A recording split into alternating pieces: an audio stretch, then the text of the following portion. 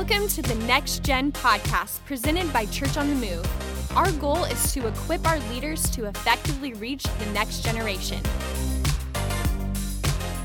Hey, what's up, everybody? Thanks so much for tuning in to the Next Gen podcast, the podcast where our goal is to equip you, our leaders, to effectively reach our students and kids. My name's Sam Woods. Joining us, as per usual, we got Jared Hogue. Hello. And Pastor Greg Scott. Hey, good morning, everybody. So today we're going to dive into one of our favorite topics, and that is volunteers, you guys. So first of all, before we jump into today's content, I just want to say, man, if you are serving in any one of our kids or students' environments, thank you so much. There's no way we could or would want to do what we do without you. In fact, you guys are the heartbeat of what we do. You make everything happen. And so because of that, it is imperative that we have measures in place that provide targets for us to hit as a ministry and as an organization. So for us, for us staff, we have some questions that kind of help us to do that. Today we're going to talk through real briefly what those 4 questions are, and then specifically we're going to tackle one of those questions a little bit deeper. So the 4 questions are these. Are our volunteers engaged? Are they appreciated? Are there enough volunteers? That's a big one. And then are our processes timely and hassle-free for our leaders? So those are the 4 kind of filters through which we kind of measure our volunteer culture. But the first one that we want to really kind of zone in on is, are they engaged? And so I thought, man, let's get this thing kicked off with Pastor Greg, kind of deconstructing that word engaged a little bit, because we use that word a lot around here. And what does that mean, Pastor Greg? Are our volunteers engaged? Well, I looked this up in the dictionary, and there's 3 main words that came up when I looked at it, and one of them was occupy, one was attract, and one was involved. So what we want is we want our volunteers and our leaders in our room to occupy that environment. That means while we're away, you're the owner. Yeah. Jesus said it very clearly, occupy till I come back. So their job is to occupy, take control of the room and the environment, and do what we want done in those environments. The second one would be attractional, where we want our volunteers and our leaders to attract kids to their small groups. It should be very easy. I want to be in that group. I want to be in that group. It should be something, hey, come on, let's go right now. Can I jump in on that one real quick? Yes, sir. Does that necessarily mean, like, you got to be cool, you got to be young, you got to be the hippest dude in the room or non-dude in the room to be attractional? No. Listen, kids don't really care about that stuff. We think it's, they've got to dress a certain way, every hair's a certain way. Kids don't care. Kids want to be loved, and they want to be known. Yep. If they're known, you're attractional. Mm-hmm. Doesn't matter who you are, doesn't matter what you look like, doesn't matter your gender, doesn't matter. Yep. They love for you to connect with them. That's attractional. They want to know how much you care. That's it. That's all it boils down to. Yeah, it's absolutely. Not a matter of age or how cool you are. Sure, those things can play in on the front end just for that kind of the first impression, but beyond that, it's more so, how much do you care? Yep. A lot of it is how much have you told them your story? Oh, that's good. Because if they know your story, it's a lot different. Yeah. Because there's kids that you become totally attractional to because you do it. Because they can identify with you. Very simply, yes. That's good. The third thing is be involved, and that we want to do that by knowing their interests. Yeah. And that's pretty simple. So it's occupy, attract, and be involved.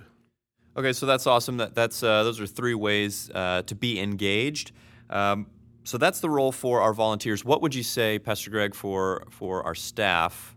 What's our role in this deal? If they're the ones kind of occupying or owning the environment, attracting students and kids to them in order to do ministry effective, and then being involved, what's our role? Well, as staff, according to Ephesians chapter 4, it's our job to equip the saints to do the work of the ministry.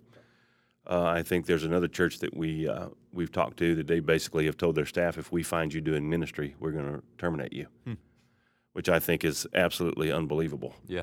Because we so long have spent so much time that we do the work of the ministry, we have really no purpose for our other teams, our volunteer teams. Right. Why would they come and hold a door? Or be a chaperone. Yeah, and that's all we want them to do. It's really not biblical. And we've had to make that adjustment ourselves, because we actually, you wear yourself out. Nobody wants to come and help when they can't fulfill a purpose in doing it. Yeah. So our job, we want to do three things. We want to make sure we equip, resource, and train our leaders. It's a big deal to us. And our job also is to identify, develop, and release the leaders that we do have. Gotcha. Could we real briefly, we got some other stuff to get to, but when you say identify, what is that? How do you identify, quality leadership? Well, it's constantly going on. That never stops for us because we're always needing them. Right. So for us to just relax on that, it never occurs. That should never happen. One of the things I'm looking for is, do I have somebody that cares? Will they work hard? Yeah. I'm not interested in the super talented and, the creatives of the world. We have those, and I'm glad we have them as long as they work hard. Yeah. But we also have some just blue-collar kids and adults that just want to love on kids, and that's what I'm looking for. I'll say this. I'm looking for somebody that will show up and do work. Yeah, that's good. Okay, so this whole question, are our volunteers engaged? This isn't a question that starts and stops with us, the staff, right? We kind of need to push this idea even further into our respective environments, our student and kids' classrooms and all that stuff. So how in the world can our service directors and key volunteers, how can they engage their volunteers and make sure that they're being engaged? Or maybe we start with, how do you know if they are engaged? What are some signs of maybe disengagement? Yeah, I'll go through three really quickly. Okay. Number one is the inward huddle. This is where we have all of our volunteers. They talk to one another more than they actually serve the kids during service time. Yep. Before service, great. After service, fantastic. During service, no way. No way. We have 52 hours a year to minister to our kids, and most of the time it's 30 because they only come maybe half the time. That hour needs to be fully engaged. Yes. And it's a good thing that we have camaraderie between our teams, but it needs to be where it happens is very selective, because it shows kids that if you're in a huddle, if all three of us were just in a huddle, and we have students coming in and there's no engagement with them, no high five, no hey, how are you doing? Hey, what do you need? If they're a new person coming, they're never coming back. Yeah. You seem unapproachable. Well, we are. Yeah. We don't mean to be because we're communicating. We think everything's great. But what we leave in an aftermath is a kid that needed to be connected with, and they're not. So the first one is the inward huddle. Watch that one. Number two is the streaky attender. This is an enemy of small groups. Yep. When you can't come consistently or you just don't show up. Yeah. Kids know that. They notice that because they spell they spell love. Yeah, T-I-M-E. They don't spell it L-O-V-E. And so for us to make sure our leaders are there is a big deal, and not late all the time. Yep. It shows that you have priorities in your life, and this is one of them. And the third one would be the enforcer. This is the person that wants to make sure all the rules are followed, and they have the handbook out, and they're looking over everything. We don't want that. Right. That's not what we want. We want an engaged person that loves kids enough that can sit down with them, and even if most of them are not going to follow the rules anyway. We only have them an hour. Yeah. And so if we do these things right, and we won't have a lot of discipline problems. Right. That's good. Okay, so these are some signs for all of you in key leadership roles in all of our kids and student environments that have oversight of other volunteers. These are some indicators that you might have a volunteer that's sort of unplugging or disengaging a little bit. But here's the reality: like, all hope isn't lost, right? It's not like if these people fit one of these three descriptions, we just kind of kick them to the curb. Not true. In fact, as leaders, our job is to see how we can get them re-engaged. And so, Pastor Greg, what are some ways that we can begin that process? Well, one of the things I think we have to understand is most of the time when our people are disengaged, it's on us. We've either created it or we've allowed it. Because most people really want to fulfill God's plan and purpose for their life. And so we just need to take ownership of a disengaged person. If we see any of these signs that we just previously talked about, we have to take ownership of that, because you can point your finger at them, but you really haven't communicated with them. That's good. So here's some things. Here's 4 things I think we should do on a regular basis. Number 1, we need to make sure we have having clear and doable expectations around a big purpose. Yep. Now, most of us in our environments, we know what our purpose is. Everything we do here is based around our small group.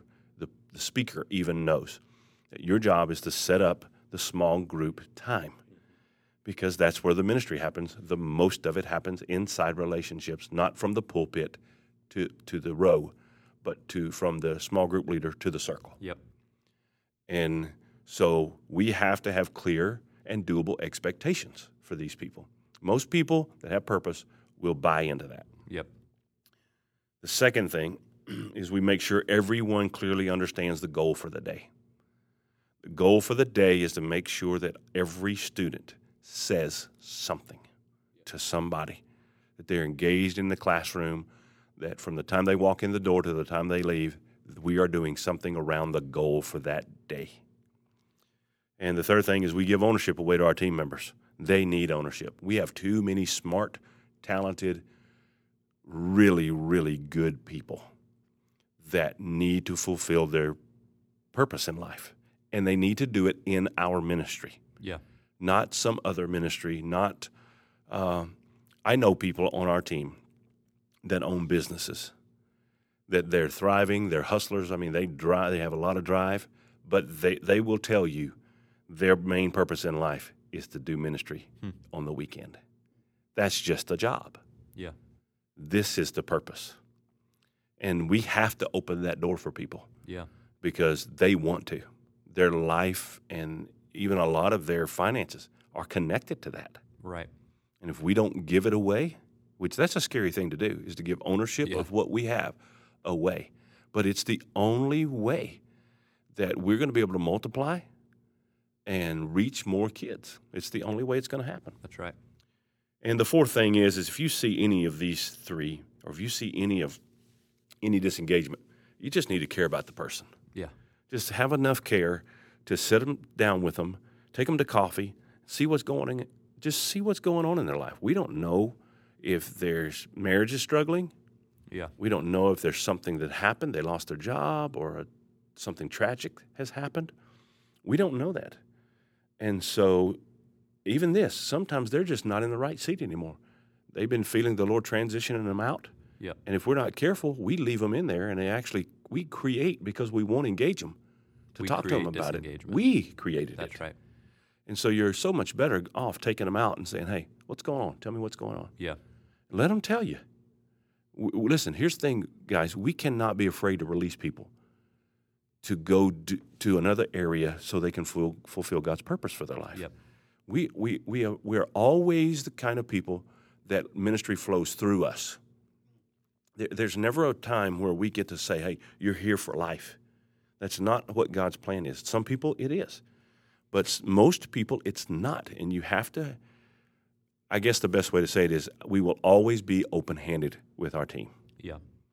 Let them go fulfill God's destiny for their life. They were with us for whatever time they were with us. Celebrate them when they leave. Yep. Give them the respect to get out and go do what God wants them to do. Yeah, that's good. Man, that's such good information, Pastor Greg. Something I've heard you say before is, we have the tendency when something goes awry or maybe someone's not performing to a certain level that we point the finger and we blame and we say, well, clearly something's wrong with them. But ultimately what you're saying is that's really a reflection of our leadership. There's something that we have done that has maybe created this atmosphere or the opportunity for disengagement. So instead of running away from that mess or pointing the finger and blaming someone for that mess, we need to run toward it and care for our people. Yes. That's huge. Yeah. Here's the thing. You're never going to reap what you can't sow. So my whole goal is to make sure that I sow them into what God has for them. Yep. If I will let them go, He will send me multitudes of them just like him, just like the person I lost. God will send me because every seed produces after its own kind. So when I sow someone that's really talented but they're disengaged, it's okay. Sow them. Yeah. Because I've got multiple ones coming in if we're doing it right. What I don't want to do is I don't want to create a Dead Sea by holding everybody where they can't flow. Man, that's good. Because if you do, life will end, not only for them, but for you. And you've got to be able to say, hey, you know what's really going on? Engage. If you're one of our leaders, one of our service directors, listen to me. This is critical. Know your people, love your people, release your people, and if they're not engaged, get them in another area. It's just that simple. Yep. Man, that's good stuff. Well, that's all the time we have for this episode. Thank you guys again for tuning in, for listening. Again, our goal is to help equip you guys, our leaders, to effectively reach our students and kids. We sure love and appreciate you. We'll hit you up next time.